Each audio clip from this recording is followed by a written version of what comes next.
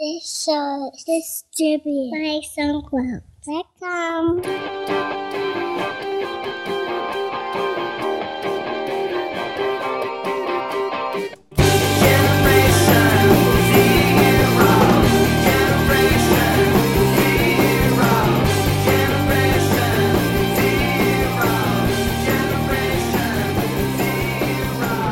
Welcome to episode 216 of TechSing, hosted by myself, Justin Vincent, and Jason Roberts, recorded on Sunday, December the 2nd of 2012 at 6:21 p.m. in Pasadena, California. Hey, Jason, how you doing? I'm doing all right. How about yourself? Pretty good. So, what's up? So sorry about being a little late there.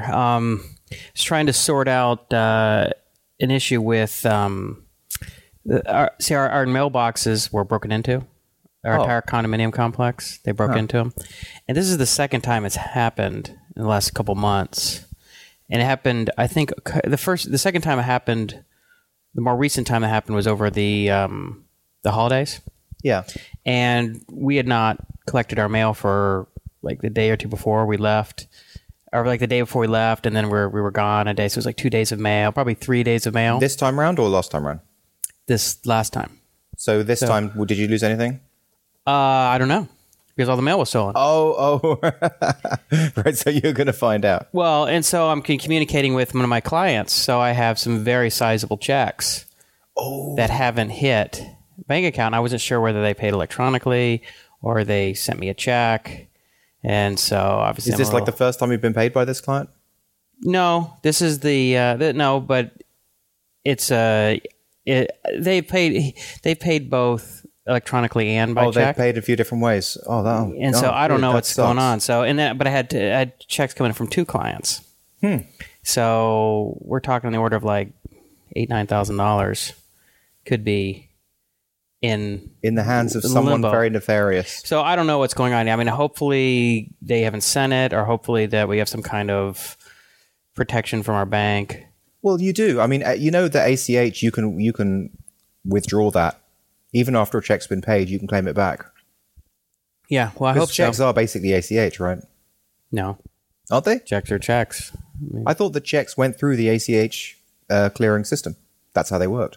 Oh, well, maybe they do. I mean, but... Yeah, so and with an ACH, you can do a withdrawal. You can pull back. Yeah, I don't know. I mean, see, the thing is, until a banker gives me that confirmation, right, I'm not going to consider that a probability...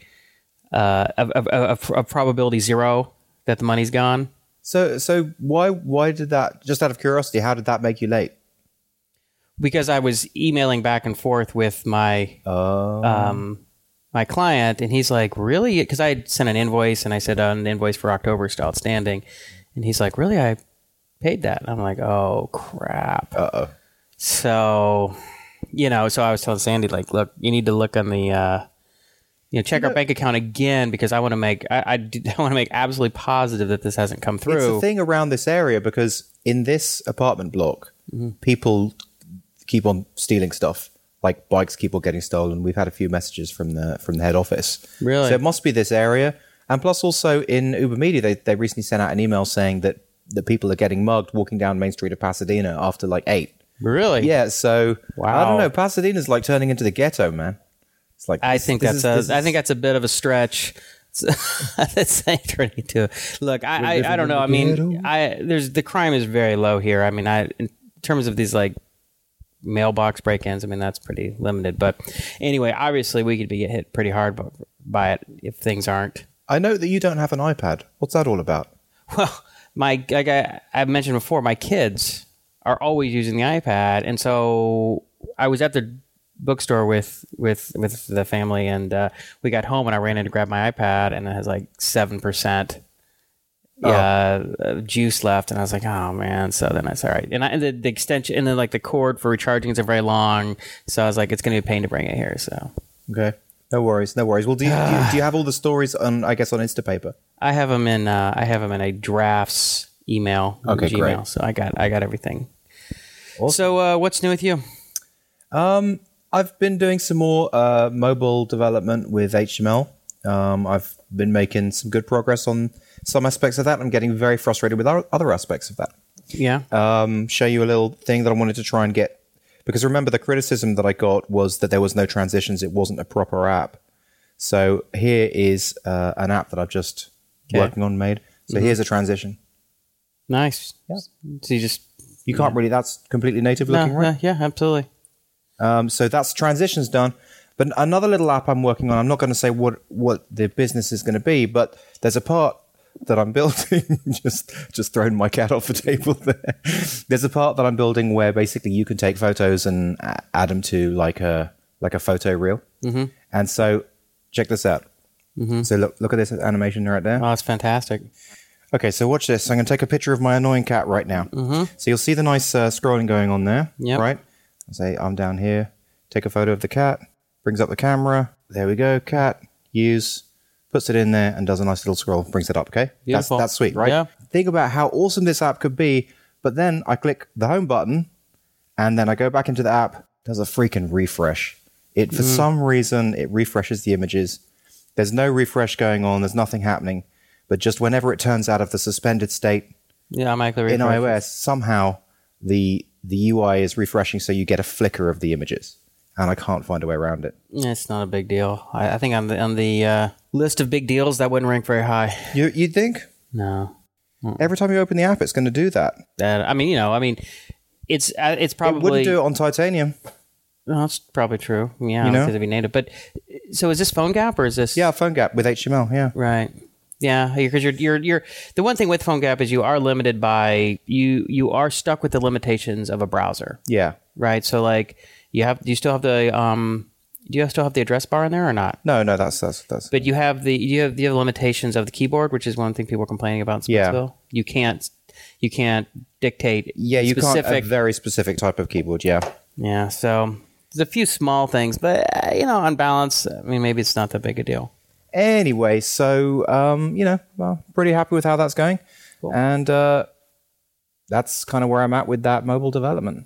So let's talk about one thing you haven't talked about on the show much is your Did-You-Do stuff you've been working with. Yeah, can you talk about that at all? I guess I can. Yeah. Well, I don't think I can because we're in beta. We're not public. So doesn't have to do with anything. I don't know. Well, one thing is we can't, for example, apply to the launch conference if we publicly announce it. Oh, is that what you're thinking about doing? Yeah, that's one possibility. Yeah. Oh, okay. All right. Well, let's leave that. Okay, we'll leave that aside for now. All right. Yeah. Okay. Okay. So, how about we start with some tech stories? Yeah, we haven't done a lot of tech stories lately, so I kind of think we should get some of that going again. Okay. So the one thing I thought you might find interesting was an article, just was on the Hacker News this afternoon. It's called Engineering Salaries at Silicon Valley Startups. Oh, yeah, I do find that interesting. Yeah, and it was, I guess it's like a recruiting firm or something, or an investment firm. It was at Riviera Partners. Take a look at all of their, I guess, of all of the, I don't know, Riviera, take a look at previous salary figures from the third quarter and compiled findings. Okay, so basically, this is in the Bay Area, and they said the skills that are highest in demand are C#, Python, Scala, Flex, Ruby, Flash, Hadoop, Objective-C, PHP, and HTML5. Flex and Flash still on that list. Huge installed base, right? There's a lot going on still with Flex and Flash. That'd probably still be the case for at least a few more years. It's kind of interesting that Hadoop was so high up there. So it's kind of an interesting mix. So you have things like Scala and Hadoop, which are new. There's a much less of an installed base of people probably using it and who know it in comparison to some things like, say, C# and PHP. But the demand's there. Yeah. So it's a kind of interesting mix. Then you have things that are, like C# obviously has been around for 10 years, PHP for even longer. Yeah, it's kind of an interesting mix. So where did PHP fit on the list? Number 9. I don't know if it ranked it, but number 1 was C#. Interesting. 2 was Python. Wow. Because of what? Django. No, I mean, Python, a lot of this, okay. So it's not Python is used for things beyond just, say, rendering web pages, where PHP is pretty much 95% of what PHP is used for, maybe even 98%, is just rendering web pages, right? Yeah. Got a few cron scripts here and there, but basically that's what it's used for. Python is used for a lot of back-end number crunching and just things, the kind of things that Perl was used for, just systems type of work. A lot of, because there's all these libraries that are written in for like machine learning and quantitative stuff that's for Python, like NumPy and SciPy and all these things. And I know that like the science team at Uber, I mean, that's what they do everything in. Yeah. So what do you use Scala for? Scala is like a functional. It's a functional language that runs in the JVM. It looks, whereas like Clojure is like a variant of Lisp. Scala looks sort of, well, it looks like a. Do you know what a functional language is? Like, do you know how to describe it? Do I know how to describe it? It's not we're an imperative language like. And I'm asking you because I don't know how to describe it. And I'm just curious. Have you ever? But you've never really used or played with it, or anything. Like I'm not exactly sure what. I mean, is for example XSLT? What kind of language is that? No, that's the style sheet. Yeah, stuff with XML style stuff. I don't know. No, XSLT isn't. It has to do with XML though. Yeah, it's transforms. Yeah, XML transforms. Yeah. That really has nothing to do with it. So the granddaddy of functional language is Lisp. Right. And then you have things like Scheme, which is a variant of Lisp. It's a Lisp. They call it Clojure is a Lisp. Yeah. Then you have things like Haskell and ML, I think. So what defines a functional language then? I don't know how to define it. It's kind of, but what it is like we're an imperative language where you have you have a sequence of operations. var I equals 6, print var I equals 6, print I, for I, it's like a series of things. Whereas like a functional language is like everything is a function, just calls function. So function calls this function, whatever's returned from that function is called by, I don't know. I mean, it's kind of hard to explain. So it's like functions in functions, like the way that closures work in JavaScript. No, not really. Not really. I mean, sort of like that in the sense that you're calling a function, you're passing functions to other functions, Yeah. You're passing functions to functions. I don't know. So you can't do something like a sleep? No, I don't know. Well, I don't know if you can do something like a sleep, but it just doesn't work like an imperative language. It's just different. I mean... Well, so that'd be awesome for someone to write on the comments.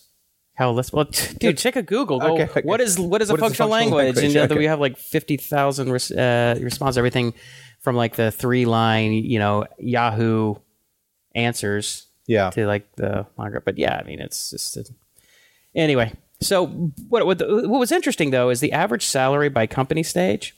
So it was the maximum was 131,000. The angel round is the lowest at 118,000. And the B round is the highest at 131,000. But then it drops a little bit. Like C round is 117,000. And the bigger companies, I guess other would probably be, larger public companies. The salaries are a little lower, actually. Which is interesting because you'd think that a company that sort of has B round financing is going to be paying you a little less than market rate because they're going to be compensating you with options that should be valuable. Right? Mm-hmm. That makes sense, right? Yeah. But if you're at a big company, you're working at say IBM or Microsoft. Well, those options they don't really have options to compensate you. So they gotta pay you. Your compensation is purely salary with benefits. But it's interesting because from like the perspective of a consultant, like I guess us, those salaries could be much higher. From like if you're on $100 an hour, for example. Yeah, but $100 an hour is at full capacity. Yeah, 8 hours a day. Right. Yeah, I mean, first of all, most people aren't working. Most people, consultants, probably aren't at capacity 52 or 50 weeks out of the year. No, that's true. Right. So you got to take, and then you have to take into consideration that they got to cover their own healthcare costs. They don't have any unemployment insurance. They got to pay their half of Social Security for unemployment. I mean, whatever that's called in the tax category. But bottom line is, yeah, you can make more as a consultant, but you can also make a lot less, right? I mean, it's like true. There's a lot of consultants out there who aren't making $130,000 a year, and they have a lot more stress because they don't know if their contract's going to continue for a few months. They don't know if they're going to get paid, if their client's going to go under. They don't, it's The variable. thing that really surprises me about that is the average salary by company stage. The seed angel stage, the average salary is 118,000. Mm-hmm. That is astonishing. How can it be that high? I think I think these companies are probably hiring better people than, say, public companies. Right. I think that companies that have an angel funding are going to be a little pickier, right? And so I just think that they're trying to attract higher quality people, and those higher quality people are insisting on, a little more compensation. I'm wondering what the mean looks like. So if it's 118,000 is the average, right? Are we saying that what's the standard deviation? That is the mean. You mean what's the standard deviation? Like how many people are there, for example, on, I don't know, 200,000, just to throw a number out in the air? Now, I don't think, that's what's the point I wanted to actually bring up about this, which I thought was really interesting, was they talk about salary by experience. So this is across rounds. So 1 to 3 years, the average is 115,000, but 10 plus years is 128,000. So there's less than a $15,000 difference between someone with 1 year experience and someone with, say, 10 or 12 years experience. That's crazy. Isn't that interesting? So here's why I think that is. First of all, in startup world, most of the compensation is via options. Salary is not the primary way that you're attracting and keeping people. Okay? So if that's the case, they're going to pay them enough so that people are comfortable, that they're not in financial pain where every month they're thinking, maybe I should quit doing this thing and do something else. Because if they were paying them $60,000 a year and they're trying to live in New York or San Francisco, they'd be just like, I can only hold on for a few more months, right? I can't pay my student loans and my rent and whatever else and stay afloat. So they got to pay them enough so that they're just like, that they're committed. But they're thinking, okay, the idea being that the real traction, the real payoff is through the options. But what I think is true is that at most startups, the management isn't going to be compensated that highly either, right? I mean, you're not going to have someone who has a B round financing and they're with a CEO being paid $1 million a year. No, obviously not. I think they're like CTOs and stuff are making probably between 180 to maybe 250 range. Right. So that's what the CTOs would be on. I'm guessing. Are they included in this? No, but let's say so. Let's say you're the CTO. Right. Let's say you're making $200,000 a year. Are you going to pay? And you're managing an entire department. Let's say you have 50 people, 100 people working for you. You're in charge of all these developers, all these developer groups, and so they're going to have these individual developers. All the guy does is sit there and write code. He's going to make as much as you. No. Right. No. Right. That's not the case. So if you're making 180, then that guy might make 120, 130, 140. Just be the fact that you have so much more responsibility, So I think that there's downward pressure from there, right? That the investors aren't going to want the management, the founders, to be cashing out when the thing still is in an early stage, right? And the management isn't going to also want to spend a lot of money on developers when they'd rather compensate them more with options, but also they don't want they're not going to feel comfortable with paying these guys more than they're making. Listen, to me, generally these seem high. I mean, this is just talking about general coders, right? Mm-hmm. General coders between 1 and 10 years of experience. It seems very high. I mean, if you take this over to the UK, it's a totally different story. Because for example, 40,000. Well, I mean, I guess I was there like 5 years ago or 10 years ago or whatever. But 40,000 was the average then. $40,000 a year? No, pounds. Oh, so that's what, 60, 70, 80? 60 to 70, yeah. So, and that was in London.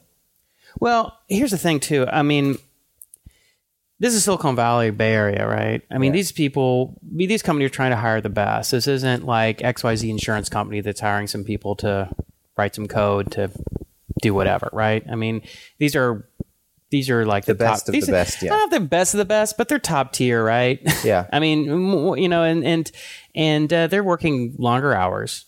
It's more committed. They're not working 35-hour weeks. Yeah. Right. Where in Europe you have limitations on how much people can work. Yeah. Right. It's not the same. I think it's not quite an apples and apples comparison there. And but what's interesting too is that 1 to 3 year people make 115,000 because you have an upward pressure simply by supply and demand, that they're outbidding each other for the top candidates.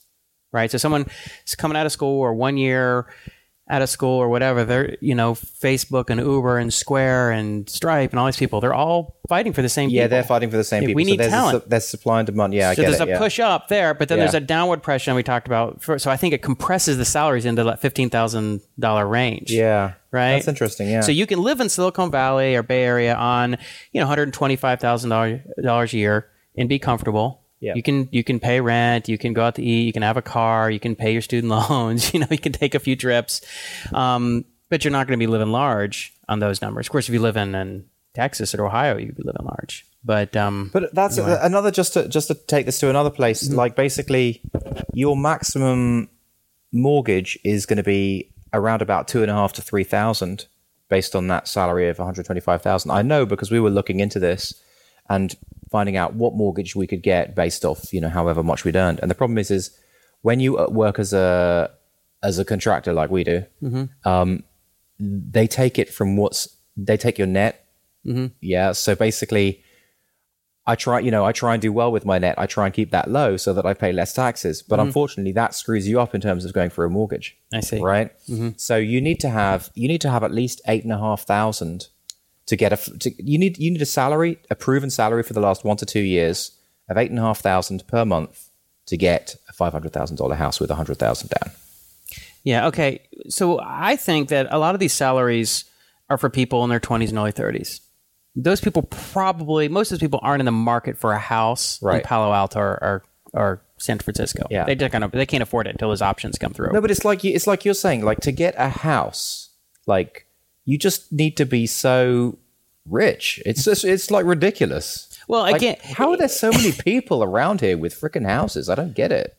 I think a couple things. I mean, again, you're talking about very, very specific very rich places. areas. Yeah, I know. Because you can get beautiful houses for 200,000 outside of maybe not areas. 200, but 300. Yeah. I mean, you could go to Florida or Alabama or Georgia or the Southeast. You can go to, you're talking $300,000 or $400,000 and you can get these nice big 5-bedroom. You're saying that you can't get anything in Pasadena for less than like $1.5 million, right? Well, okay, for our family, I have a family of 5. Right. Okay. For you and Georgie, okay, well, let's get a 3-bedroom. You guys might need 3-bedroom, which is we need a 5-bedroom. There's a big jump in terms of the market for a 3-bedroom for 5. So let's say 5-bedroom, right? So you need to spend $1.5 million, right? For 500,000, it's the mortgage is 2.5, so 2.5 to 3. So you're going to be that times by 3. Your mortgage is going to be like 7.5 to 10,000. Right. Well, and you've got to have, what is it? You got to have like 300,000 down. Yeah. The down payment is the killer, right?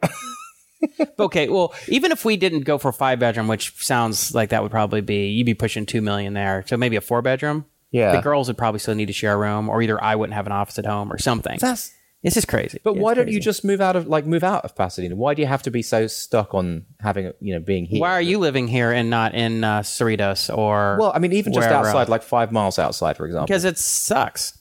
It sucks. Even just like Altadena, just up the road. Yeah, kind of sucks. Yeah. I mean, okay. I don't want to say it sucks. It's okay. Yeah. It's nothing like living right where we live. You live here. You tell me. It's nice to be in the middle of it. You tell me, right? Nice, I mean, it's like in, I don't know. But I don't think it would make a huge amount of difference. Let's say, for example, we were just up the road and, we were within cycling distance or 5 minutes drive. Yeah, because you ride the bike all the time. So. No. But anyway, I mean, you should talk in theory. The point I'm trying to make is like, I don't understand how there are so many people around this area earning so much dosh that they've all got these freaking houses. How is that possible? Okay, I think Pasadena is an old money area, meaning the families had money, meaning that people have inherited homes, meaning people, and I think I think that property taxes are grandfathered in to a certain degree. Really? So people who bought their houses in 1985 or 1975, and I'm not sure where it happened, but those people who have these houses that would sell for $3, $4, $5 million aren't paying the kind of property taxes on them if they bought those houses now.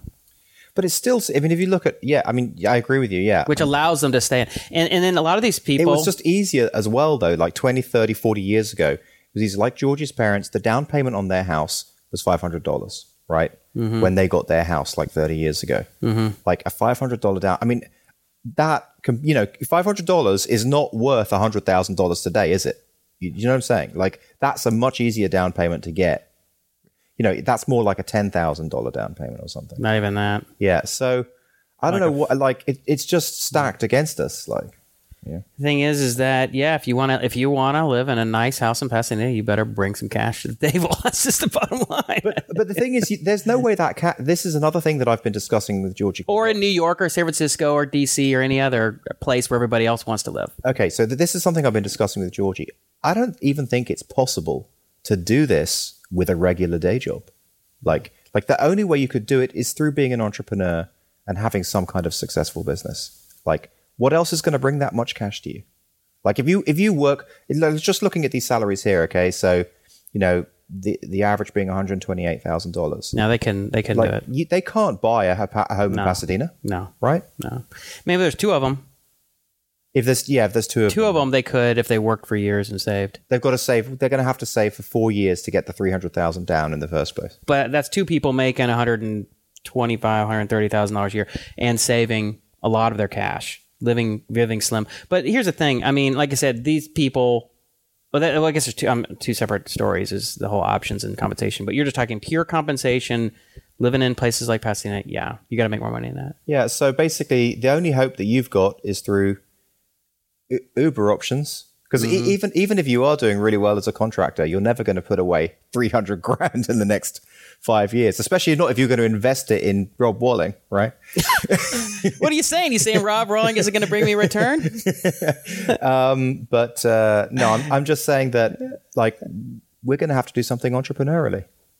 I don't know,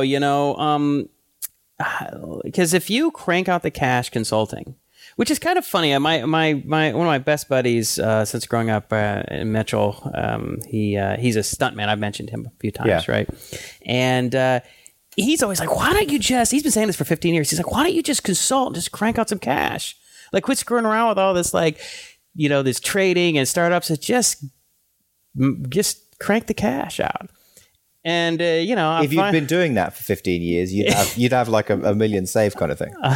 Probably more than that. You could crank out a lot of cash if that was your goal, right? If your goal was to crank out cash, it wasn't just to like consult and just get enough to get by, but just really try to build up. You could make a lot of money and save. So, that's kind of more what I'm doing now. But as I've explained, it's also because of where I am in life with kids and everything. Right. But one thing I noticed about saving, I was thinking about this. You could almost do like an app around this, which is something that helps you focus on how much you're saving. Kind of like, how like sometimes they'll have like these apps where it tracks how you're getting in shape with all these other people, like these weight loss apps. Yeah.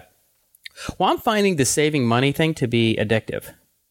Oh, really? Like watching the number go up every month. Oh, nice. Must be nice. Well, yeah. I mean, the first was digging out of the hole. Because we had a $70,000 debt hole, which was brutal, right? That was just brutal. And first paying it off, it's just like, you're like, okay, I guess we're just going to start digging ourselves out of this hole. And then you're like, all right, so we paid off $4,000. Now we have $66,000 to go. And it's 63 and 61. And then it seems like you've been digging forever. And then you're only at like 58. And you're like, we're never going to get this.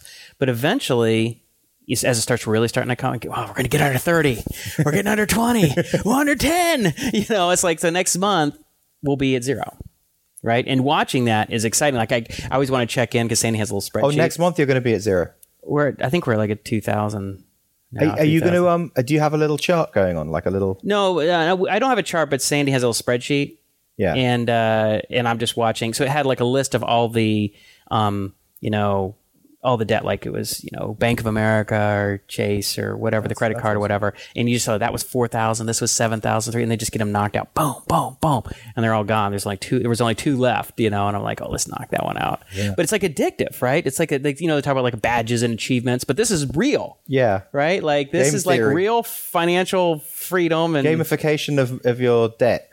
Yeah. Gamification. But then, but then it also plays into the building up, right? Like, we have 3,000 saved or 5,000, 10,000, it just starts building and you're just like, I don't want to spend any money. Like, I just want to build the cash reserves, I mean, especially when you're used to being in debt and, it's like we're at the bookstore and it wasn't 6 months ago or 3 months ago and I'd want to go buy a book and Sandy'd be like, I don't know, maybe you should wait till next month. We're kind of close this month. Wow. Now it's like, I can go buy 10 books, no problem. But I still feel guilty about it. No, but you've got to celebrate it a little bit. Come on. But I still feel very hesitant to spend money. Like, I don't want to buy, like, wow, that's $30. That book's $30. I don't know. Maybe I'll wait till next month. Wow. But, I was talking about that too with the kids. So like as I've talked before, sometimes we'll like, incentivize the kids, with cash. So it'd be like, if I did this with Colby, I started this when he was in first grade with his sight words, right, and using cash as an incentive, and it worked great. In fact, Freakonomics, Stephen Levitt, who's the economist, he wrote Freakonomics and does a Freakonomics podcast with was a co-host, Stephen J. Dubner. They talk about this a lot. He's like, yeah, I do it all the time. He's like, it works great. He's like, paying your kids for performance, it's huge. And so along those lines, I was telling Sandy, we don't want to make it too difficult. Like she was saying, I guess she was going to like take money away. She's like, well, Colby, I think Izzy did something. Like she did something, she broke something. She's like, well, I'm going to make her pay for that. And I was like, okay, I wouldn't mind, but don't take it all away because it's going to feel like that debt hole. Like you're so far behind that you don't even want to try anymore. Right. Like you just got to remember that it gets exciting to accumulate something when you already have accumulated stuff. Yeah. It gets more and more excited. It's exciting. It's like you'll see people who are more interested in talking about money when they've made a lot of money. When people don't have money, they don't like talking about money. It's just too painful, right? Like I didn't want to think about money. I didn't want to think about it because it was just too painful. Well, there you go. So I got a few interesting things. Yeah, go on. Warp drive. Did you read that article in Time Magazine? What's the title? You didn't. I'll see if I can find it, but I'll put a link up to it. But essentially, the deal is that at the I think it's the Advanced Propulsion Lab at Johnson Space Center, they're working on the possibility of a warp drive. Oh, is this the one where they kind of mathematically said warp drives are going to be a lot cheaper than they thought they were going to be? Yeah. So the initially, a guy in 1994, it was called like the Albuquerque metric or something. Some guy wrote some theoretical physics saying if you contracted space in front of the spacecraft and expanded it behind it, you could create this effect that would be like equivalent of a warp drive, right? However, it would require the amount of energy equivalent to like 300 of the size of Jupiter or something. It was just like, okay, well then like, they always do that. Like you'll see something on you see this all the time with like, Micho Kaku, or you'll have something on the Science Channel. Like, wow, it's all possible. If we had all the power at our galaxy, we could create a wormhole. It's like, why are we having this conversation? It's stupid. Well, the work they were doing at this Advanced Propulsion Lab, they said, actually, it turns out we could do something that would be the size of, rather than this ship or whatever that creates this effect being the size of Jupiter, it could be the size of the Voyager spacecraft, 1,600 pounds. Yeah. Like, now you're talking. Okay, so it's possible. Well, maybe not, but it's like it's actually possible enough that they're willing to devote. They're actually running real experiments. That's nuts. Which is really cool. Yeah. And so the idea that you could get to, say, Alpha Centauri or something in a matter of weeks as opposed to, 1,000 years or whatever it would be. 77,000 years or whatever the Voyager takes it, or I don't know what it is. It's just incredible amounts of time. That is so cool. Isn't that awesome? I mean, it's like just the idea that it might be... Is that the one? So basically, the ship's shaped like a cone, and then it has like a big round thing around it, and it's warping space in front of it and pushing space behind it. Is that the one? Actually what they were talking about was the initial was something that was kind of around, like a ring. Like a ring around a cone. Oh, no, it actually wasn't the cone. It's just this ring thing. Oh, okay. Yeah. And I was like, what that looks like? It looked like, I was just watching like it wasn't the first, it was the second episode of the Star Wars where Obi-Wan Kenobi is chasing the bounty hunter.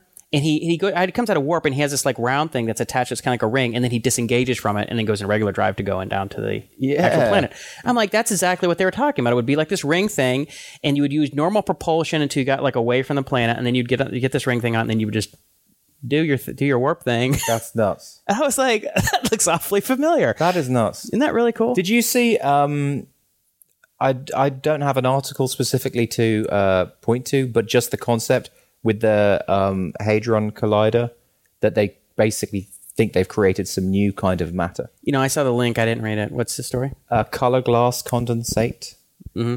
New state of matter that may have been created by the Large Hadron Collider. Cool. And it's just, that's as much as I got with that, but I thought you may have read it, so I thought we could have a discussion about it, but probably not. The thing about all this stuff, which is interesting, is that we always like to think that we pretty much know, not that we know everything, but we know pretty close to everything we need to know about physics and stuff, so that we kind of know how the things really work. Yeah. But we kind of don't. We keep finding, like, well, actually, this might be possible. Oh, actually, that might be possible. Electric cars will never be possible. Well, oops, things. I mean, these things happen. And it's really cool. And I think I was thinking about the other day. They were talking about. I remember what I was talking about the size of the universe. Because there's trillions of galaxies and hundreds of trillions of galaxies and hundreds of billions of stars per galaxy and things. And they're saying that, like, if there were other civilizations out there, they could be not just like 1,000 or 10,000 years more advanced than us, or 100,000 years. They could be 1,000,000 years more advanced. I'd like you watch, because I was watching. Sandy and I were watching the most recent Star Trek movie, the J.J. Abrams movie, and they had like the Klingons and the Romulans and the Vulcans and the not the Americans, the humans. Yeah, and the humans were so far behind. No, but they're all basically the same. It's all relative. I mean, it's all relative. I mean, maybe the Vulcans are a little smarter or whatever, but bottom line is they're relatively the same technology. In that particular episode, though, the Romulans came back from 100 years in the future or something, and so they were more advanced technology just because of that. But generally speaking, it's all the same. But just imagine, let's just say for sake of argument, that the warp drive thing works out. We figure something out over the next 100 years. We get some really clever engineering, and we can do this thing. Yeah. And so 200-300 years from now, we got warp drive. We're whipping around between some of the closest stars, getting around the solar system. We're on Mars. We're doing stuff on some of the moons on Venus and Jupiter. But there could still be an alien races out there that are 1,000,000 years more advanced, and they still look at us like we're a joke. Yeah. It's not like Star Wars or Star Trek, right? They're all kind of the same. Well, no, actually, we're still like, hey, I think I saw something out there, and like, that's BS. There's no. No, but they have in Star Trek they have explored that. Like, in the Next Generation, they had the one where they have like 200 or 300 episodes. Oh, okay. Like that's something they've explored a few times, where civilizations are just so evolved, like that they meet that we're just like a gnat on the camel's behind. Right. Yeah. So I saw this funny thing. It was hilarious. I don't know. I can't remember where it was from, but I'll see if I can find a link to it. But just for sake of like this science fiction aspect of it. So this apparently the story goes that this guy who's this researching UFO stuff or whatever says that like from two different sources within the defense or department or whatever said that during when it was late 80s or whenever when Reagan was in office, that they received some signals going on for weeks from Ganymede, which is one of the moons of I think it's Jupiter or Saturn, whatever, one of those moons, right? So Ganymede, and so they're getting these, and they're like this is a legit signal. So they convene this conference. They bring in some of the people from Reagan's senior staff, and they're like, what do we do? Right? This is like we're receiving this consistent signal, and it's coming from Ganymede. And so they go, all right, well, let's respond with the simplest code that we can so that they're most likely to understand. So they respond with a message in Morse code that says, we received your message, but we don't understand. Which is about right. Like, so what else are you gonna say, right? Like, okay, yeah, okay. So then, but then the signal almost instantaneously stops, and they don't hear anything for days go by and weeks go by and they don't hear anything, and then they get a response back in Morse code, and the message is, "We weren't talking to you." Isn't that awesome? That was it. The only thing, we weren't talking to you. Now, this didn't really happen, right? Yeah, I'm just saying that this is some guy who researched this stuff, reported they talked to two Anonymous sources. So they say that it's the kind of thing that maybe take it for what you want. I mean, for our purposes, let's just talk about it in terms of like as a story, as science fiction. That's a great story. That makes sense. That's hilarious. That's funny. I love that. We were talking to you. The adults are trying to talk kids. Yeah. Relax. That was great. So, yeah. Oh, speaking of the sort of like things, advanced future stuff. So I've been. Over the last couple of weeks, actually this past week, while I was just, sometimes when I'm cranking on code, I'll you listen to a lot of stuff in the background. I listen to a lot of podcasts. Like I went on a Freakonomics thing where I listen to almost every Freakonomics episode, like 100 episodes, nice, in like 2 weeks. Which, I mean, they're good. Do you remember stuff? I remember a lot of it. I remember most of the essential stuff, I think. But I was listening. I listened to all the talks from. I think all the talks, or most of the talks from the Singularity Summit from last year, like Ray Kurzweil, Peter Thiel, Stephen Wolfram, the founder of Wolfram Research, Mathematica, all these people. So what was really interesting though is Ray Kurzweil stuff. I mean, I've read a couple of his books over the years, and he says some really interesting things. But this idea of like these 3D printers. So like if you look at 3D printers, like now, like like MakerBot and their the RepRat or whatever, and even like the more advanced, they're still incredibly basic because you're just putting in the raw material, which is like plastic or whatever it is, and it kind of melts it and puts the little dots. But there's room for so much expansion on that. Like it could be incredible. Yeah, like the MakerBot is like $1,000 or I think it's $1,100 or something. Yeah. It's like, but it's pretty cool, and it'd be a pretty fun thing to have, especially with kids. Yeah. Yeah. But so Kurzweil was talking about how that it's following the same doubling that like Moore's law did in terms of like their degree of precision. Oh, really? Yeah, and it's along the same curve. So he does a lot of that, like his predictions based on these fundamental things just doubling in power or efficiency or having and price. So he's looked at stuff in the past and he's saying, right. He's like, it's falling right along this curve. And he's been predicting since 1980. He's been predicting this stuff with like computers will be doing this and we'll have this much power. This is how much it will cost. So this is how much memory will be. And it's it's just right on. Oh, really? So he said back in 1980 what state we'd be in today. Yeah, he's been right on. He has some curves. I mean, he hits some. He's got a couple books. You can go check out the books. I mean, that's interesting. He's been right on with all this stuff. I mean. He has some predictions about when true artificial intelligence will show up, which he says is going to be in 2029, things like that. I mean, there's arguments one way or the other, but what's interesting though is talking about the 3D printers. Those getting to point to the nanoscale.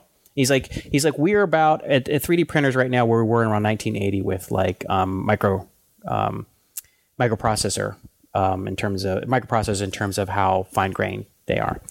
And I just happened to look on Wired, and there was an article called next year's 3D printers promise big things, really big things. And it's talking about how big some of the stuff can come out of these 3D printers. One was like the frame for a bicycle, and they're actually some of the stuff is like stainless steel and titanium is actually what's the material that's coming out. Wow, right, and like medical grade stuff. And one of the companies called Objet has a new printer. It has 16 micron accuracy.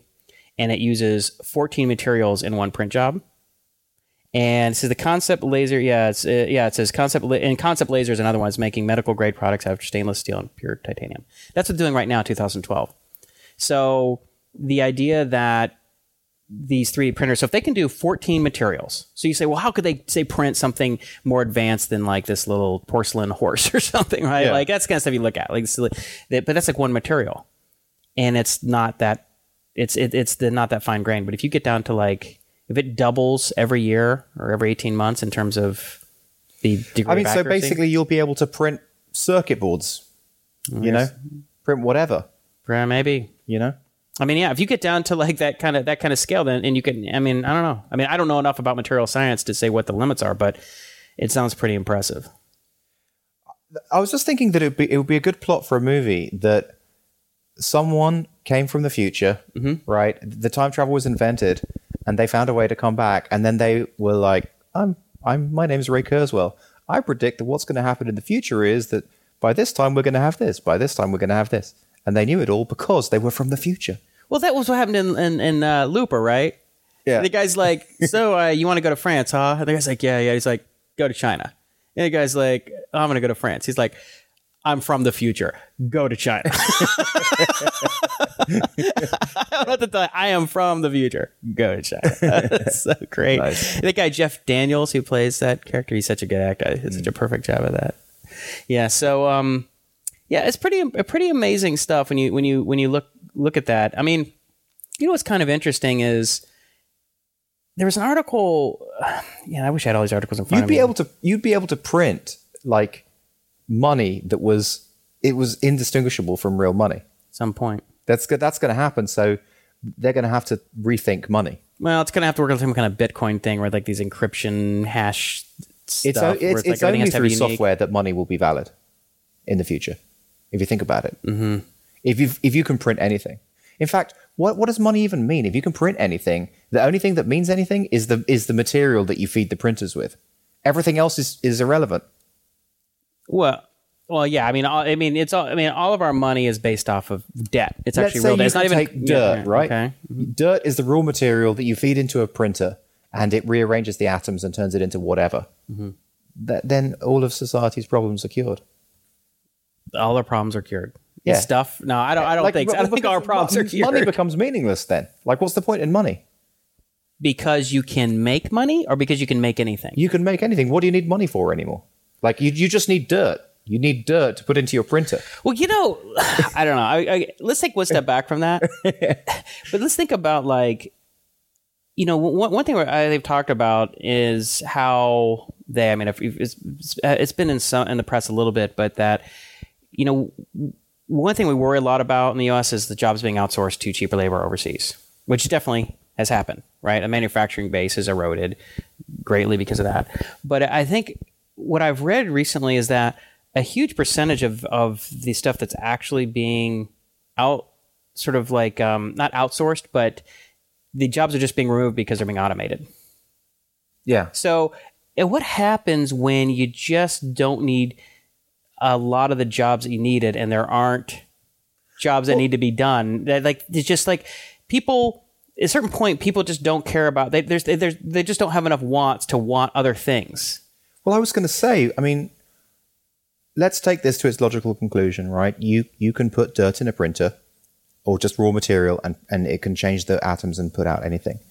What then is the primary motivation for life itself? I mean, because right now, so much of our motivation is around, I don't know, building a career. But what kind of careers would you have in that kind of a society? Well, I mean, a lot of our careers right now are built around things that are more they're IP, they're intellectual in nature, right? They're ideas, movies, books, software. I mean, how much? I mean, a lot of stuff just hasn't anything to do with physical. I guess it depends on whether it really does what they say it can do, because the ultimate kind of nano extension of this, where the nano direction is, that basically the nanoscale, is that you can take the raw material and it can change the atoms. It could print a tomato, for example. It could print food. It could print perfect food, just like it could print metal, because it just rearranges the atoms. Once you're at that level, I don't know if I wonder about that. So I don't know. I mean, so then you're talking about not only material science, but it's like like the chemistry of it. So there's a certain amount of chemistry that requires energy. Like, I don't know if it's just a matter of rearranging. You can just rearranging atoms that doesn't cost a lot of energy to make that stuff happen. So you're thinking like, it's going to take 2 nuclear power plants to print a tomato. Yeah, I mean, maybe I wouldn't go that far, but I don't. First of all, even if they could do that, and I'm not saying like in 10 years, but like 30 years or something, they say we're going to print biological structures. I mean, they might be able to print. I don't know why. I mean, I don't know why they wouldn't be able to. I mean, already, we're rebuilding people's throats by creating a plastic structure of the. Well, we're regrowing it. Yeah, we're seeding it. They're creating like biodegradable scaffolding, and they're seeding with like stem cells and things like that. So we're depending on sort of nature to do its thing. Like we still haven't figured out how to kind of build these incredibly sophisticated it's something different. Structures. Yeah. So I don't know if that kind of thing would be. I don't. Even if you could do it, it probably would be. It'd be easier, more efficient, cheaper to let nature just kind of set nature up to just kind of do its thing. Like just creating cells that just kind of just like more the synthetic biology approach. So the bottom up versus top down creation. That would be the base technology for a transporter, right? Right.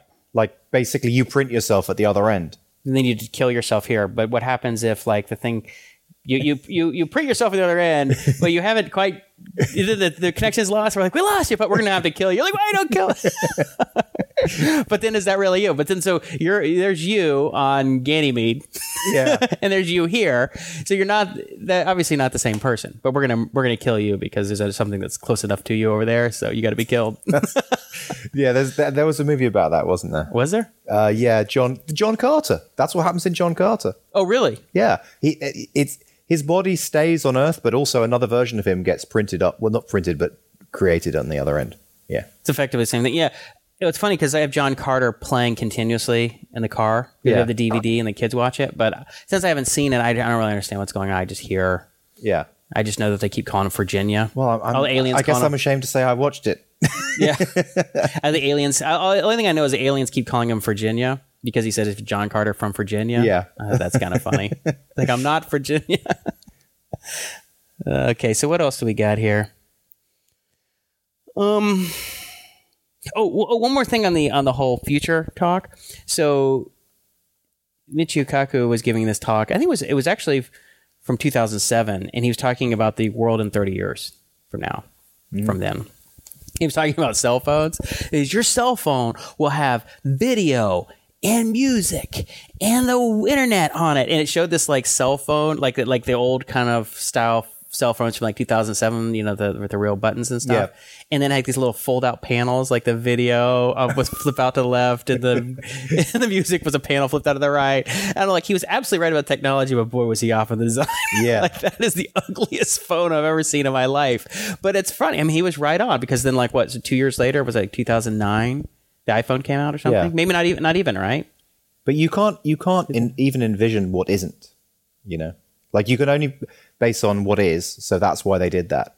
Well, I bet you could. So if you had a bunch of sort of physicists talking from first principles, so Micho Kaku is saying, okay, let's just, in the same stuff that Ray Kurzweil does, we're looking first principles, what's possible in terms of the physics of things, or at least what isn't ruled out by physics, and then let's look at curves of like growth, like things getting more powerful and cheaper and stuff. Okay, where are we? But if you said, okay, this is we'll could be combining all of these things together, video and music and all your phone, and you took designers, it's like, all right, design something like that. Yeah, they might have come up with something close to the iPhone because they did like 2 years later, right?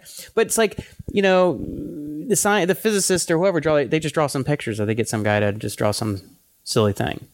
But like a bit of a tangent. Like when the iPhone was marketed, they didn't really market it as anything other than a phone. Which I thought was interesting. Like they said, it's a phone, but it does this other stuff. And you'd think that they would have said, oh, it's a video player, it's a this, it's a that, it's a this. Why didn't they do that big kind of sell on it? Why was it more like, this is your phone? Did you watch the big video unveiling of it that Steve Jobs did? You did it? You did? Yeah. I don't know. I mean, I think I remember looking back on sort of like snippets of it, and I think they talked about this thing. Was it just like it would be too confusing to say that this thing was everything? Like basically, let's put it this way: they didn't say this is your new personal computer that's going to go in your pocket. Now people would probably go, I don't really want a new personal computer to go in my pocket. I just want a phone. Well, because then people they're comparing it they're going to compare it to what their computer does. Yeah. Like the keyboard's too small. I can't do it. Like, how am I going to work on Microsoft Excel and this little thing? That's stupid. So they position it as a phone with benefits rather than a computer that's not as limitations. Good as limitations. Yeah. Maybe. I mean, I guess just let's frame it. This is a phone primarily. Yeah. This is your phone. Oh, and guess what? All the awesome stuff you can do. And they do like, oh, and you can do this. Oh, and you can do, Steve, how you would always like to do that. And the iPad is the same, right? They just didn't, they don't compare that to computers. Yeah, that's interesting. Because it really isn't a computer in the sense of the way we use things. I mean, it may be a computer internally that's functionally but in terms of functionality, in terms of what people use it for, they're using it for a different set of things than what people think in their mind. A computer does X. Well, now computer does everything now. Was there? I don't know if there's a quote, but it seems like I read somewhere where there was a quote about Steve Jobs saying, my job is to sell people things that they don't know they want. Yeah. And he has done such a good job of that. Or he did a good job of that. He did a good job. I mean, that's it. I mean, you have your iPad. You didn't know you want it. Now you watch TV in bed with it. Like, you never thought that was going to happen. Yeah. You said that's never going to happen. But now you really want it and you love it. Yeah. Oh, I didn't say it was never going to happen. I said I don't know if I see myself doing that. I doubt it. I wasn't quite that strong because I'm like, I don't know if I'm going to be doing it. But you're right. I do that some of the time. I mean, I would prefer to watch stuff on the TV, as I mentioned before. It's just, as I mentioned, like, because we have 3 remotes to get the Roku on and to turn the TV to the right thing is too much of a pain sometimes. The iPad's slightly more convenient. Talking about remotes, did you get your time capsule yet so that you just get an automated backup of your Mac? No. Oh, dude, you just literally just turn your computer on and it backs up the whole thing. Look at this. Last backed up 6:54 p.m. You say time capsule? Yeah, well, basically, how much is that? It's the Airport Express is $175 for the wireless box, which, by the way, is about twice as fast as your existing wireless box. So your internet gets better, and then you just plug in a hard drive, which costs $100. So the whole thing would be about $250. Yeah, see, I'm not running out the door to spend $250 on that night. I'm just not that. But you want to get a backup of your computer, don't you? Do you remember what happened last time? Yeah, I'm just not really willing to spend $250 on that right now. Okay. I'd rather drag and drop the most important files and stuff on a Dropbox. But that hurt you last time. Okay, look, you can spend $100 on a drive. In fact, you can spend less than $100. You can spend even $70 on a drive and just take a backup. Right. Like, this is the really nice way. But right. why wouldn't you want that? It's like your whole livelihood is on that. Like I said, I mean, because most of the stuff that I care about is in a very limited. It's like in one directory of code. Most of the things that I have that is really valuable is in code. Everything else is like in Gmail, contacts and emails and documents. I mean, what do I have on my hard drive other than code that's and some photos? Yeah, but kids. Okay, but look, if you lose your computer, right? Okay, this is going to be a funny discussion. You lose your computer. How much setup time is it going to take you to set everything up? No, I get it. I get it's actually going to cost you more than $250. Yeah, I'm just not sure I'm in the mood to spend $250 on that right now. Just not sure I want to. I don't know. It's not costing you. Think there's got to be a way. It's going to save you. In fact, it's going to make you an extra. I mean, I could use there's got to be a less expensive way to do that. But you don't want to have to think about backups. You just want to turn your computer on and it's automatically backed up. That's what this does. Yeah. I don't know. That's hilarious. Just not feeling it. I'm just not feeling spending that much money on it right now. Okay. So what else? You got any anything? Well, we had that interesting email from Brendan. Brendan, a planoscope or something? Yeah, who was talking about he really liked our discussion about investing in yourself. Mm-hmm. And he had sent us an email and hey, help me out here. I'm stumbling. Yeah, well, you're the one who you wrote a big response to it. Basically, he wrote a great blog post about how he's making 5 figures a month off bootstrap products. Okay, did you not read his article? Once again, you didn't read the article. You don't read at all. What do you read even? I'm just too busy working. I work too. I just don't think you read. You don't like to read, do you? I actually think it's the other way around. I don't know I don't understand how you ever get any work done. I read a ton. I mean, I work a ton, but then I read a ton too. Well, at night, what do you do at night? You don't read. Do you watch TV? Watch TV, maybe. I watch TV too, but I do some work. Yeah, I don't know. I read a ton, so. All right. But anyway, the article he was talking about, which is the same stuff we talked about with the 37 Signals is talked about, Amy Hoy's talked about, which is that, you do your SaaS product, and then the side effect of having a SaaS product, you learn stuff, and then you can teach other stuff by selling an info product and how to do that, and then maybe you can teach a course on it. It's like creating a whole coherent marketing strategy. He also created a book and a workshop. So he's got a SaaS product, a workshop, and a book. And everything kind of integrates together and cross promotes everything else. And who else has been talking about that for the last 5 or 7 years? Amy Hoy. Yeah. 37 Signals, probably since 2005. Yeah. Right. So I'm just saying, this is not like new. It's cool that he did it. it's smart that he did it, but I'm just saying that, it's not necessarily going to be new to our audience, right? Like everybody. I guess Rob Walling has done it, right? I mean, I probably shouldn't have brought it up. No, it's fine. You brought it up. I mean, I think it's he's basically in the email that Brendan sends to us, he says, have we thought about writing a book and doing that same kind of thing for ourselves? Well, it's kind of like advice. The thing is like, it's like talking about, is blogging good for your business? All right. Can you raise your profile and increase your, increase the traffic to your site and by writing good blog posts? Yeah, we know that you can. Obviously, you can if done right. And same thing, you can write a book, you can do workshops, but So are you bored of talking about that kind of stuff? Well, it's just not new, right? It's not like it's like what don't you know? What did you not know about that? Yeah. Did you not know anything? Was there anything about that wasn't something that you had didn't know in 2009? No, there wasn't. Okay. That's all I'm saying. I just I think I think it's a good idea. It's just like a lot of things that that you should do for your business that are a good idea that people don't necessarily do. Yeah. Are also things that people pretty much know you should do.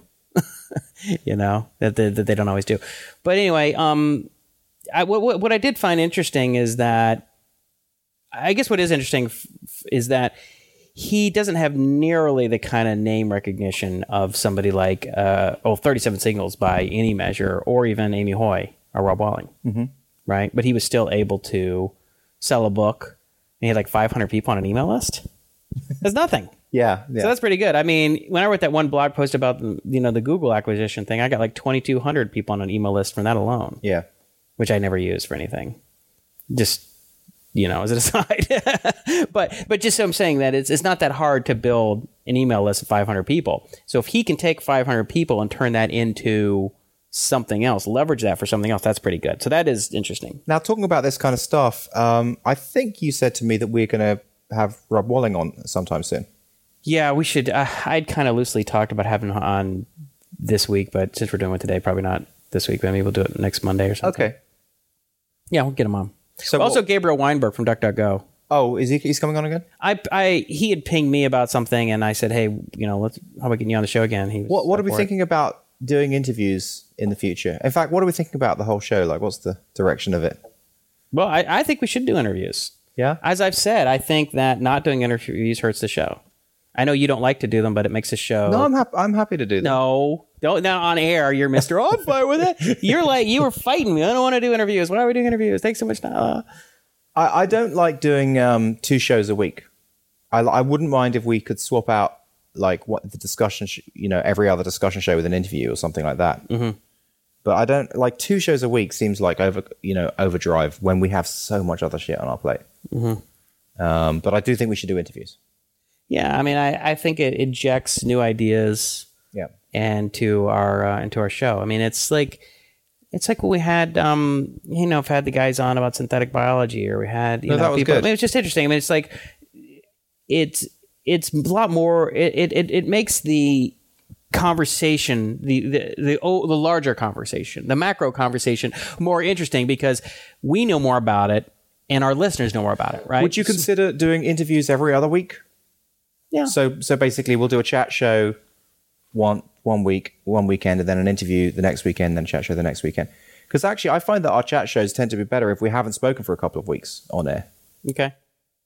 Because then we have like so much catching up to do and all that kind of stuff. Yeah. I mean, I guess my only hesitancy is that, I have, and this is my own problem, is I have so much stuff to talk about. I have so many ideas, and I sometimes I use the show as an outlet. Right. But, I mean, like even today, like I didn't have time to prepare a lot of it because I had so much work to do. Then I didn't get to prepare it anyway. Yeah. But that's how I look for. I'm like, I got to talk about this. I got to talk about this. I got to talk about this stuff. I don't know. Well, we could try it and see what it goes like. I don't know. I'm just throwing it out there. Or you want to go back to the 2 shows a week? I don't know. Maybe not. We'll see. But we should try. We should try and get some interviews in, regardless. Yeah. I mean, I think our listenership enjoys it. Yeah. Right? I mean, I think they like it. I mean, too much of anything gets boring after a while. If it's all interviews, if it's all discussion shows, I think, mix it up. Yeah. I mean, that's why I like doing interviews with different types of guests. It's like, I don't want to always do like, another bootstrapped entrepreneur. It's like, I've heard it. Well, why don't we... I've heard it, dude. Okay. Well, let's try it. So this is what we're putting out this weekend. Next weekend, let's put out an interview. Let's set something up. Right? Okay. The weekend after, we'll do a chat. Weekend after, another interview. Yeah? You up for that? Yep. You heard it here first. All right. Okay, so we'll try and find some interesting people. I've marked some people down who I thought might be fun to talk to. Yeah. I mean, I can't always get them. And sometimes I'll send emails to these people and they just don't respond. Yeah. But we can try. So, have you got any other? I got a lot of stuff, but we'll talk a little update on. We'll talk about an AnyFu update. Oh yeah. Well, we think that we found someone who can help us get experts. Well, so you suggested on the last show the idea of hiring somebody to find experts for us, right? Because as I'm sure everyone remembers, we've talked a lot about how we were going to do it, or I was going to do it, and this and that. And what we just sort of discovered is that it doesn't work very well with coding, because you just kind of, it's sort of like the opposite mental state to writing code, sitting down writing code. It's like sending a bunch of emails, because then what happens is the emails get bounced. You get responses, then you got to follow up. It's not like something you can do in batch mode very well, at least in the responses. And I find it very distracting. And oh no, totally. And it's also pretty time consuming. Not time consuming in that it takes that long to write an email or necessarily reach somebody, but it throws you off task. Yeah, it uses up a lot of mental CPU. Yeah, so you could easily go from being able to do 4 hours of work before lunch, doing like an hour and a half because of all the emailing and crap that starts to happen. Keeping on top of it. Yeah, so I had a big discussion with my buddy Phil about this, because I brought it up with him, and he was like, "Well, why don't you just do it yourself? If it's because I explained to him, I said this is a valuable thing to have done, and so we're paying him on a per expert basis, right, which is really good. I think we're paying him well, so it gives him incentive to go out and find experts, but we're not out of pocket if he's unsuccessful, right, and if he was able to get, if it cost us $10,000, $5,000 each to get, a big chunk of experts, that would be worth it. If he goes out there and he's just entirely unsuccessful, then that tells us something like maybe it's a little harder to get experts than we thought or something. Yeah, no, I agree. I mean, it's with that, if we had 100 experts on the site, then we could actually finally do a marketing push and tell people about it. Because already with 12 experts, we've had 40 sessions with no marketing whatsoever. Yeah. I mean, well, with the bare minimum of marketing, through the show or whatever. Right. Yeah. Yeah, and it'll be interesting to see. I guess we'll know, after 2 or 3 weeks how difficult it is for him. He seems like he's the right kind of guy, though, right? Yeah. So you worked with Matt at Company 52. Yeah. And he was sort of what? What was his position there? He was, I guess, operations. Like he was talking to clients and making sure clients were happy and trying to get money out of clients. He was on the social side of the business. He was talking to people, dealing with relationships, dealing with real people, communications. So that's exactly the kind of person we need. And also, he understands technology. Mm-hmm.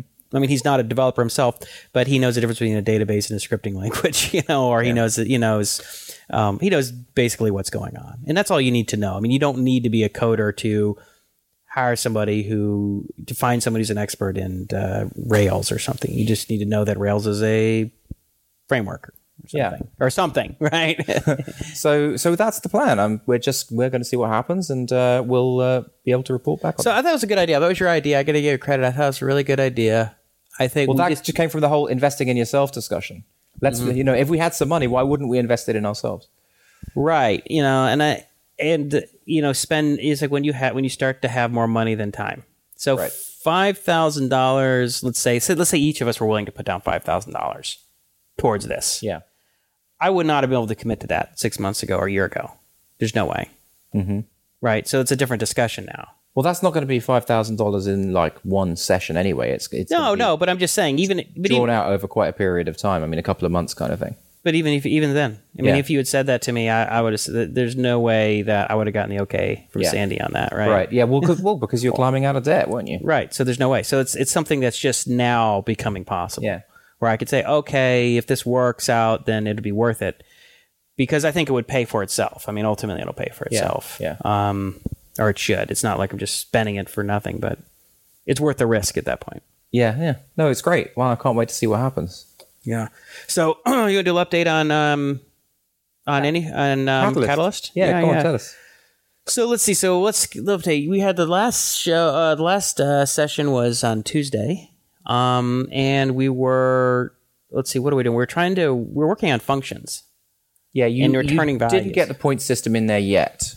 Yeah, you were actually so frustrated on that day. You were like, "Oh my god, I'm behind on this. I didn't get the points done on this. I'm behind on 5 things." You were actually in a pretty bad mood. Yeah, I don't think I've seen you in that bad a mood. Yeah, I was pretty disappointed that I couldn't get it working. I was working really hard, and then it was just under the gun, right? The last minute, just cranking, and then it just, I don't know, couldn't. I don't know, something with Mongo, updating Mongo, collections wasn't working or whatever. But it just was. It seemed like something stupid, and I couldn't get to work. But in the meantime, the lessons went well. But the idea of the kids kind of doing the same one concept, but different variants of it, that seemed to work very nicely.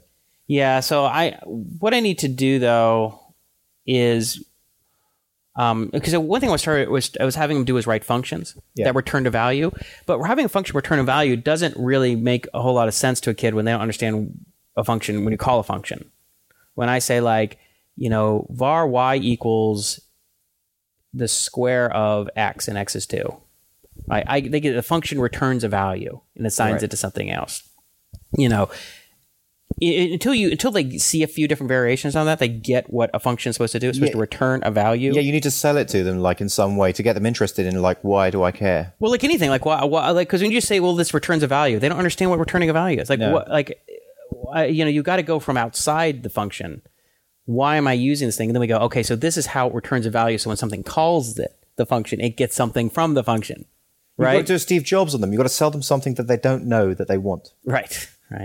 So I need to, what I'm going to do is I'm going to change around some of the lessons that are building on that and do a lot of variations on functions and returning value and sending, passing parameters and stuff like that. Well, I also think we should go back to basics a little bit and do a lot more, for example, on variables, like even just the most basic things, like have like 3 lessons about variables or something like that, just to consolidate each of those concepts, No, we do.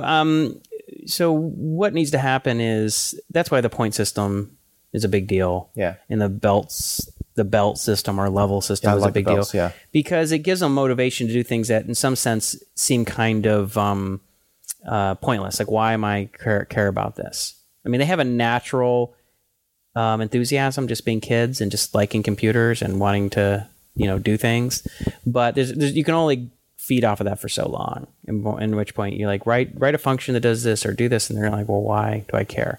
And that's why I think not ultimately, but in fairly short order, you need to start working on individual projects. Mm-hmm. I mean, I think what you probably want to do is a combination of a personal project that they're working on and building up the point system and the levels. So they're gaining points and they're doing that, and they could do that on their own at home too. But then they have their own project, like we're talking about, like a little adventure game. So you mean personal project where we say to them, what would you like to build? Something, yeah. Yeah. So it just has, I think because it's way more fun and there's actually a point to it. Like, they need to learn how to write. They're like, why do I need to know an if then? So do you think you could be a bit more adventurous than an adventure game? Just say, what actually would you like to build? No. Or you have to be limited about that, because then they're going to start building stuff that's just way outside of it. And it's like, and I want to build an entire website that is CSS and HTML, and that's way, way too much. Okay. It's just totally distracting from the core problem of like what it is to even write a program. Okay. So you got to keep it focused on something that's very contained and simple. I mean, I think they need to learn. I mean, it doesn't have to be a text adventure game. I mean, but I think it should be something that's like a command line type of programs. Okay. Everything else is just distraction. I know people like talk about making that kids need to see things that are like visual and graphical, but I think that's utter bullshit. I think that's totally untrue. I mean, I think most people look back and they were learning on command line stuff, and they're writing really simple command line programs, basic programs. Yeah, no. And then there's some truth to that. And then when they got to, and it wasn't until after they knew what for loops were and conditionals and functions and parameters, variables, and later on they're like doing things like websites and stuff. I mean, that's just adding on layers of just stuff. Then really, how does this stuff fit together? Just confusing. So what was the ultimate update about that? Update? I don't know if there's an ultimate update. Okay. I don't know if I have an ultimate update. Just to say that, well, a couple of things. One, I want to get. I'm going to do my best to get the point system ready for Tuesday. Yeah. And start organizing them in terms of levels so that you have a motivation to work on stuff, not only in class, but outside of class, that they can do some of these things, pick up points, and they can see a leaderboard with everybody. But then I also want to start working on individual projects. And maybe I think the best thing to do is come up with, I think, an adventure game. And when I talk about adventure game, I'm talking about something really simple. I'll have to try my hand at writing something really simple and say, okay, can this be something they can understand? And then set it up so, okay, everybody can write their own kind of adventure game. Yeah. Think of a story or think of something. And I don't know, that's my first idea, but there are other things we could do. And the other thing, though, is I want to get... I'm starting to think that I want to get towards actual playing with some robots for too much longer. Okay. Catalyst is not going to be just about programming. I mean, you see a lot of these. That was just our good first guess kind of thing. Yeah, I mean, I think that kids programming is a good thing because it's engaging, it's useful. I mean, the kids can kind of they can get it, right? It doesn't require deep knowledge of other things, but also it can be used as a tool for other things that we might engage in, right? Yeah. I do. So I think that, robots and electronics are two things that I would like to get into. So I was looking around to like what's available. And I think we're probably going to use the Mindstorms. I think that's probably going to be our first step. But I was also looking at... What are the Mindstorms? Well, Lego makes something called the Mindstorms, which has it's like a microcontroller kind of in a box, and you can hook it up to different some of the motors and stuff, so you can build little robots. Yeah. So, and they have like a programming environment. I think the programming environment's kind of graphical, kind of just drag and drop and kind of silly. But I think you can, if you want, you can program in C, but you can also program. I think there's some other thing. You can program maybe Python or Java. Or what about something like those quadcopters? Yeah, we need something that you can program. If you can't program it, then I want something. The reason I want to do robots is so that we can have things that learn, that can try and explore an environment, like actually do things and actually make use of programming, right? I mean, what's the point of having just a bunch of remote control cars running around? I mean, what does that have to do with anything? I mean, that's just a toy. Well, the quadcopters thing, you can program them to make formations and all that. You can program them? I think so. Yeah. Are you sure? Yeah. I also think they're pretty expensive. Oh, okay. I think they're like very expensive, but for one, but not that you couldn't do that later, but I think you get something simple where, because you don't want all the kids, 12 kids and like one robot. Right. They're all just Everyone's going to have their own one. Yeah. We need to have things that are relatively inexpensive that we at least have groups of 2 or 3 at the most per robot. Makes me want to do Robot Wars. Well, that's what I want to get. Where they fight each other. Well, I don't know but I think you do competitions where they have to go through an obstacle course or do certain things. And, but then again, it makes them want to go back to the programming. It's like, okay, now here's how we program it. Just like we're doing like the little bots moving around the screen, we actually have physical robots that they can use the Technic Legos and the motors and stuff. So yeah, no, that's cool. I want to get to that soon. That had me thinking. One thing I was looking at this weekend a little bit just for my own entertainment was I don't even know how I got to this, but I was thinking about like some of the mathematics that you learn or that you would learn for, say, robot control and things are really advanced. They're the kind of things you learn in like graduate school, right? Or at least upper division undergraduate classes. And, I was thinking like, and there was a book called 9 Algorithms That Came to Rule the World or Change the World or something like that. And talk about some, important series, different important algorithms and why they're a big deal. Like, Bayesian Bayesian statistics and things like that. And one of the comments on Amazon that the guy left was like, yeah, but he left out Kalman filters, fast Fourier transforms, and linear programming.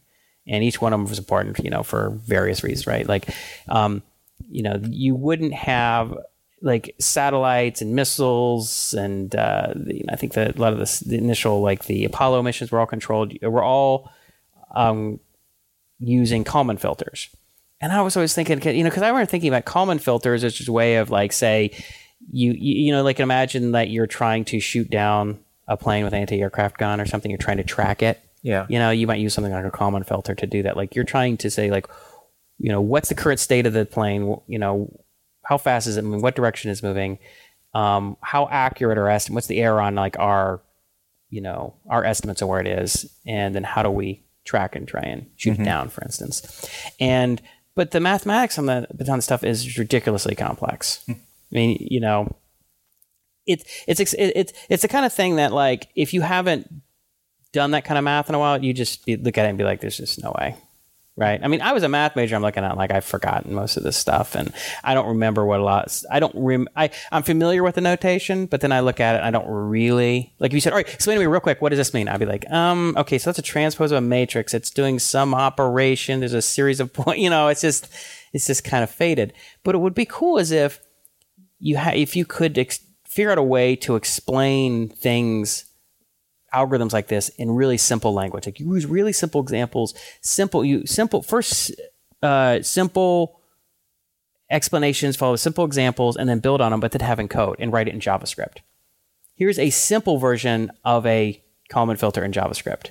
Here's a slightly more complicated, we'll play add-on to make it more complicated without using really sophisticated math to show it. Well, I would like it if you could do that, because then I could learn. Right. Well, like, how would I, you didn't take college math, right?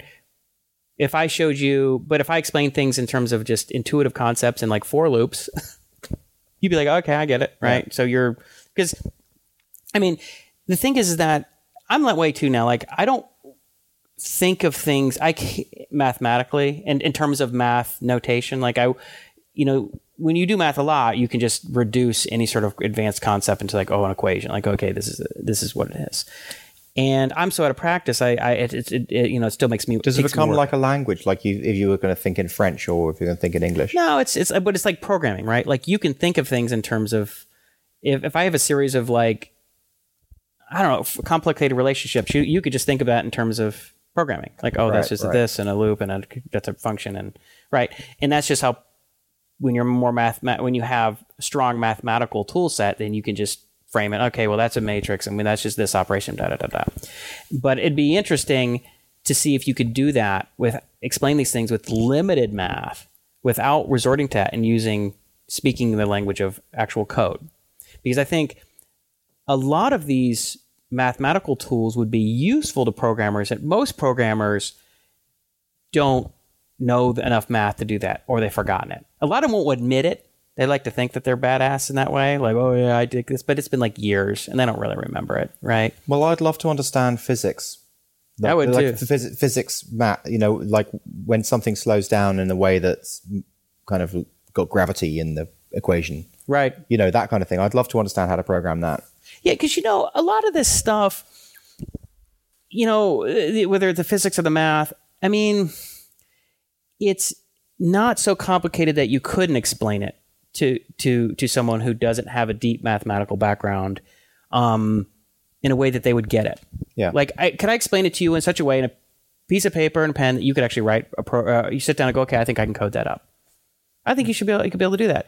But it's funny because whenever they explain these things, they're like, well, this isn't going to be a rigorous treatment, but then they immediately go into all this crazy math. And you're like, you just eliminated 95% of the people, right. Even the people who you think should have the mathematical background to be able to do it, they've forgotten most of it, right? It's been 5, 10, 20 years since they've taken that math, and they build iPhone apps and building relational databases and whatever. They haven't been doing vector calculus. They don't remember how to do, they don't remember Green's theorem, or they don't know what a Jacobian is anymore. I forgot. Like they know they used to know it.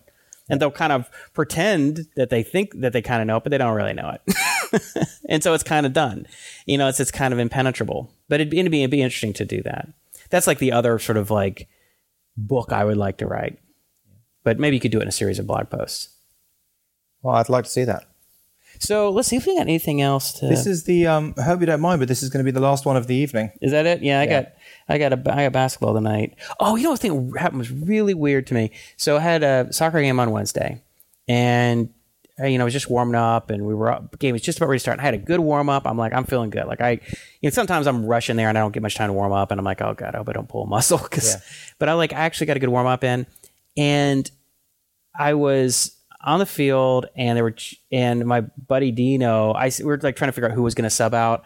And Dino, I'm like, all right, Dino, what? You sub out first. And he's like, oh man, I don't want to sub out. And so I kind of turned to him sideways and I'm like, dude, and I just kind of pushed him, like, just sub out. I'm subbing for me in 10 minutes, just joking around. I just grab him and push, and then turn around, and I could barely bend my knee. Like my knee was all screwed up. Like it was almost like it felt like it was out of joint a little bit. Huh. And all of a sudden I'm like, I couldn't walk. Oh my God. And everybody's like, what's wrong? And I'm thinking, oh, I just need to just like shake it pop out. It, shake it, and it'll be okay. It's just like a weird, sometimes you'll... yeah, no, I've had that, yeah. But it wouldn't get back in place or whatever. And I'm like, I could barely walk. I'm like, yeah, Dino, you're in. I'm out. And I'm out. And everybody's like, what happened, dude? And I'm like, you didn't even play the game and you're already hurt. I'm like, I don't know. I was really worried. That's age. I mean, Dana Carvey had a sketch about that was so funny. He was like, what is the deal with getting old, man? I mean, like, you just bend over and pick up a pencil and all of a sudden you've pulled a muscle, and it just sounds like... But, that stuff's happened to me. Different things have happened to me when I was in my 20s and 30s. Yeah. So I don't know if probably stuff happens more frequently when you're older. But... Is it okay now? So it's really interesting. So I could barely walk home. Walk to the car. And then when I'm walking, Sandy sees me walking and she's like, oh no. Like, she thought maybe I tore my ACL again. Right. And I was like, I don't know. But I was in a lot of pain. I was icy and taking ibuprofen. So the next morning, I'm in the kitchen, and one of my daughters asked me for a glass of water or something. And so I turn and pivot to my left, which was kind of how I pivoted when I'd pushed Dino. And all of a sudden, a little pop. And all of a sudden, I'm like, it almost feels better. I was like, it's like all of a sudden I could extend, because before I couldn't extend my knee past 80%. So something did pop. It was a little tiny pop, and all of a sudden I could bend it. I was like, I feel great. Or not great, but I felt like 80, okay, I'm about 80% better. And then later that day, I'm walking in the bedroom, and one of the kids had spilled applesauce on the floor, and I step in it. Right? I'm like, oh, come on, which is what happens when you have kids, right? Right. And so we have these hardwood floors, so it's not that big a deal. But I have it all over my foot, but I don't want to walk. I don't want to spread it off the floor, so I'm walking on my heel. I'm putting that leg I'm standing on. I'm using my heel. Yeah. So I walk across the room, kind of foot, heel, with the rest of my foot up with the applesauce on it. And after about the 15th step, I stood my heel and put pressure here, and I had this other pop, and all of a sudden I'm like, 100%. Like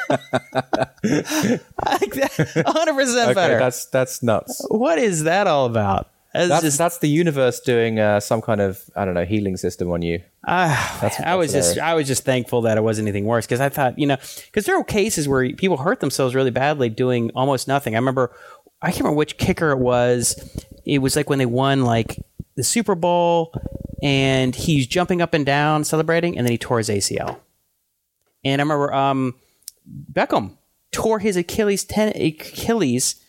tendon. He was backing up, getting ready to kick a free kick, and he was taking a step backwards and tore his Achilles. Yeah, that's crazy. I mean, this stuff happens every once in a while. I'm like, what did I do? But I must have I was like, did I pivot? Did I tear some of the cartilage in some weird way? Yeah. I don't know. But I got lucky on that one. Whoa, well done. So I get to go play basketball, and I'm going to go run home, change, and go play some. All right, well, some ball. I guess that's it, right? I guess I used up my one last thing, but oh well. And I had some letters from the dark side too. I guess you have to save it for next time, and that's going to be in 2 weeks. 2 weeks? Why? Because we've got an interview next week. Well, not necessarily. Oh, if we're doing Rob on? Yeah. Right. Okay. Well, then I'll just throw it out there. I throw it out there? Go on then. So the House just passed the latest version of the National Defense Authorization Act, an amendment, which removes the ban against propaganda, using propaganda on the U.S. population. Huh. Yeah. So you can use propaganda now. Well, that's what they're trying to push. They're basically saying that, we spend a huge amount of money on propaganda for people in Europe, Asia, in the regions that were prosecuting wars, right? In Afghanistan, there's a ton of propaganda. Yeah. And, there were some of the WikiLeaks, it came out like the propaganda was used against the German public to try and get them to be for war in Afghanistan and what worked in France. And, so they would push that out. So they want to use it. Oh, God. So, but they're saying, their argument is that, in order to maintain a strong center of gravity of support in the U.S. for, various wars. And that passed the House, actually. It was in Business Insider. That's nuts. So that's back in law now? Yeah. Oh, no, when it passes the House, then it needs to go to the next place. It still has to pass the Senate and has to be, hopefully someone in the Senate will stand up and say, no, that's not going to happen. But it passed. And there's another thing in there they were talking about, also Business Insider covered this too, which was the issue with, the indefinite detention, the idea that, you can just throw not only just throwing some foreigner in jail, but you throw an American in jail and not bring him to trial if they're in a military prison. But they threw some language in there that at first seemed like it was supposed to overturn that, but it basically just was a bunch of BS that didn't say anything, and just made it even probably more difficult to ensure that someone gets a trial, whatever. So anyway, I just thought I'd throw that one in there. Okay, you got a couple in there. A little feel-good thing at the end there. Thanks. But hopefully the Senate will come through for us. All right. That's a wrap. We're out.